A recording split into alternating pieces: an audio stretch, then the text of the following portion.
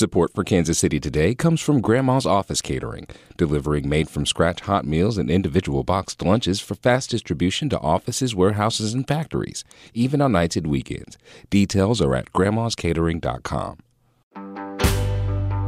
This is Kansas City Today. I'm Nomi Nujiadeen. Today is Friday, April 14th. Coming up, 3 coaches from Independence are teaming up to bring the sport of boxing back from the brink and keep young people away from the street life. So to give a kid that, it's the spark that can drive them in a positive direction. We'll hear from the coaches inspiring the next generation of fighters in Kansas City. Plus, when the first White Castle opened in Kansas, it revolutionized the American hamburger. Imitators of all shapes and sizes popped up around the country. It was a craze. Everybody just thought that this new product was so incredible. A century later, White Castle has completely disappeared from its home state and gotten ignored for its role in fast food history. But first, some headlines. Kevin Strickland is suing the Kansas City Police Department for, quote, serious misconduct that resulted in his wrongful conviction more than 4 decades ago. Strickland alleges that KCPD conducted a reckless investigation and constructed a false case that accused him of a triple homicide that he had no involvement in. Amelia Green is one of Strickland's attorneys. The only evidence used to implicate Mr. Strickland in this case was the product of police misconduct. Strickland's 43 years behind bars was the longest wrongful imprisonment in Missouri. He was freed in 2021.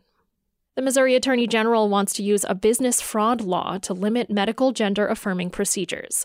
KCUR's Noah Taborda reports. Attorney General Andrew Bailey wants to require anyone receiving puberty blockers, cross-sex hormones, or gender transition surgery to undergo 15 sessions over 18 months with a psychologist. Physicians would not be allowed to prescribe puberty blockers or cross-sex hormones unless the patient has shown gender dysphoria for 3 consecutive years. It would also create a disclosure and screening process for physicians offering gender-affirming care. The Attorney General could then sue violators for fraud. The rule would be in effect from April 27th to next February. Missouri lawmakers have passed multiple bills that would limit medical transition for transgender minors.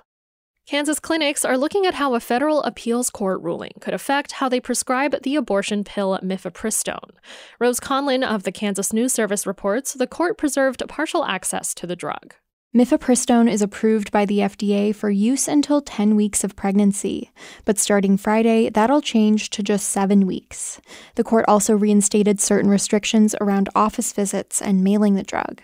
Kansas doctors say they're evaluating what that means for how they provide medication abortion, but it will remain available in some form. Medication abortion accounts for nearly 70% of abortions in the state. We'll be back after this.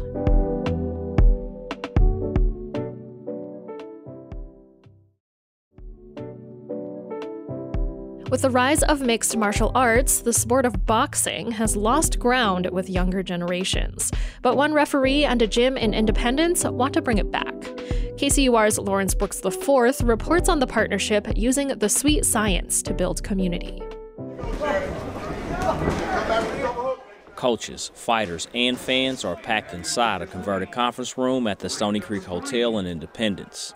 They're fixated on one of the 3 boxing rings that have been built for the occasion, the 2023 National Silver Gloves Tournament in February.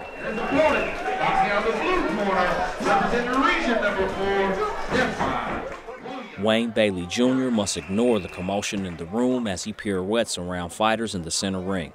Instead, Bailey is locked in as judge and referee. After the match, he says it's a high-pressure job. Don't listen to the crowd, because sometimes, the crowd might be booing. They might hear their mom or cousin in the background, knock them out, blah, blah. So, man, you got to keep that laser focus, and you just got to stay dedicated to the mission. That mission is to accurately and safely critique some of the nation's most talented young fighters.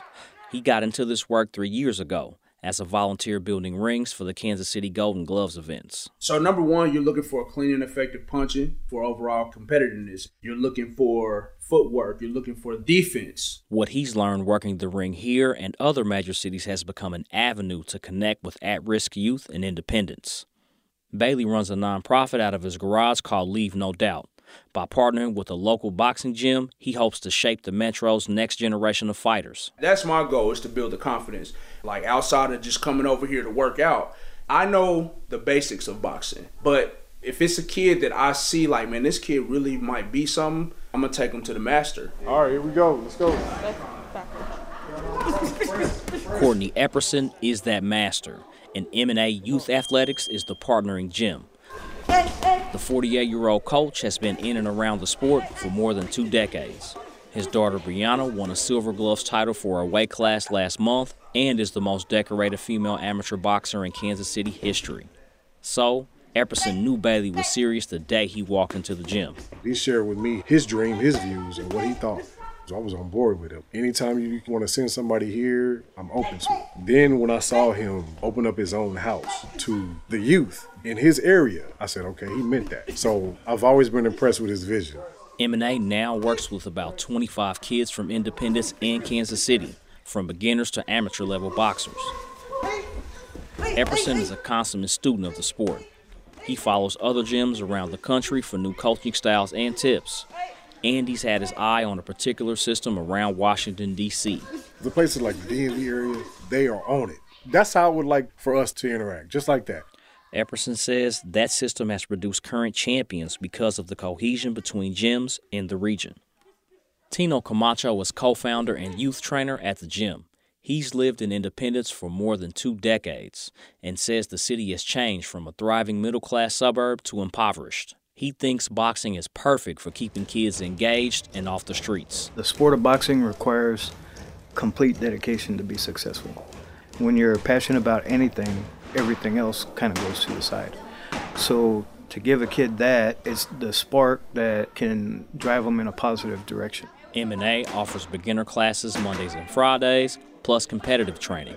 Camacho says the experience can transform young people, and the effects don't end when they step out of the ring. Some people are born fighters, and if you don't give them that outlet, there's only one place for them to go, and that's generally the penitentiary. Camacho says his gym could partner with the city or schools to find those at-risk youth. In the meantime, these 3 will continue giving youths a place where they can learn some discipline, develop some skills, and blossom into productive adults, even if they never become the next great boxing champion. For KCUR 89.3, I'm Lawrence Brooks IV.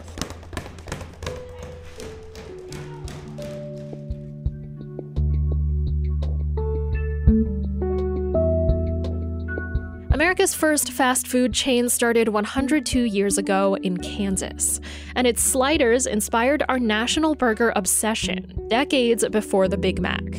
From the KCUR podcast, A People's History of Kansas City, Mackenzie Martin brings us the story of White Castle.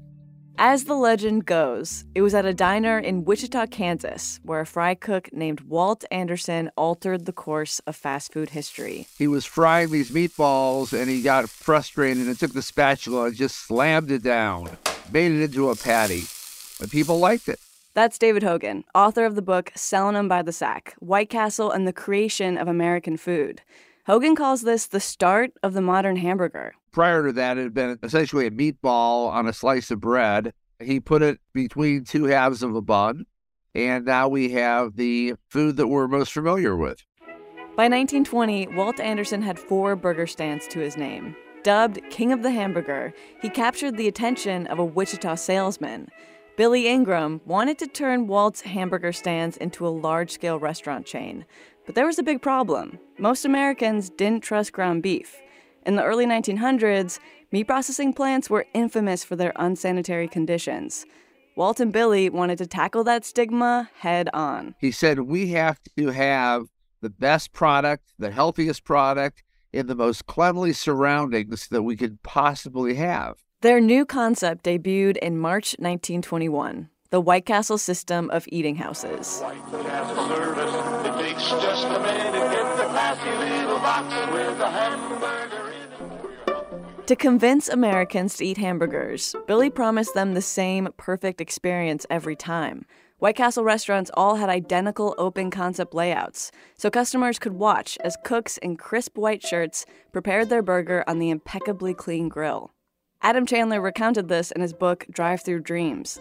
He would tour local ladies groups around and show them, these are our state-of-the-art appliances. Here is our pristine, clean store. We're going to grind the meat in front of you. And it wins them over because the price is right and the marketing of it, the showmanship that went along with these hamburgers, was hard to beat. White Castle opened restaurants all over. Omaha, Kansas City, St. Louis, Chicago, New York. It was a craze. Everybody just thought that this new product was so incredible. Trying to capitalize on that success, copycat burger stands emerged from the woodwork, imitating the small square sliders, castle-themed architecture, and even the name itself. Chains like White Tower, Royal Castle, and Crystal. People in cities across America said, okay, there's something about this White Castle. We're not sure what it is. So let's just copy the whole damn thing. Of course, these days, there isn't a single White Castle location left in the entire state of Kansas. The company moved its headquarters from Wichita to Columbus, Ohio. Around here, the only place you can get those sliders is the freezer aisle. But its influence can still be felt in other ways. When White Castle started pulling out of the Kansas City metro in the late 1930s, several employees went on to start their own burger chains, like Town Topic. Similar to White Castle, Town Topic makes its burgers by steam griddling the patty on top of raw onion. Really, you could make the case that all fast food companies, even McDonald's, have lifted something from White Castle's playbook. Time magazine named their original slider the most influential burger of all time. Could just any hamburger inspire this kind of loyalty? No, but then a White Castle is no ordinary hamburger. Although White Castle has fewer than 400 locations in the U.S., compared to tens of thousands for its competitors, it established the core promise of fast food. No matter where you are, you can find a quick, cheap, and familiar meal. What White Castle really did in paving the way for all of its burgerly brethren is hard to match. It's hard to understand, it's hard to grasp, because it came from virtually nothing. If it weren't for White Castle, after all, America might never have fallen in love with the hamburger in the first place. For KCUR 89.3, I'm Mackenzie Martin. You can hear a longer version of this story on KCUR's podcast, A People's History of Kansas City.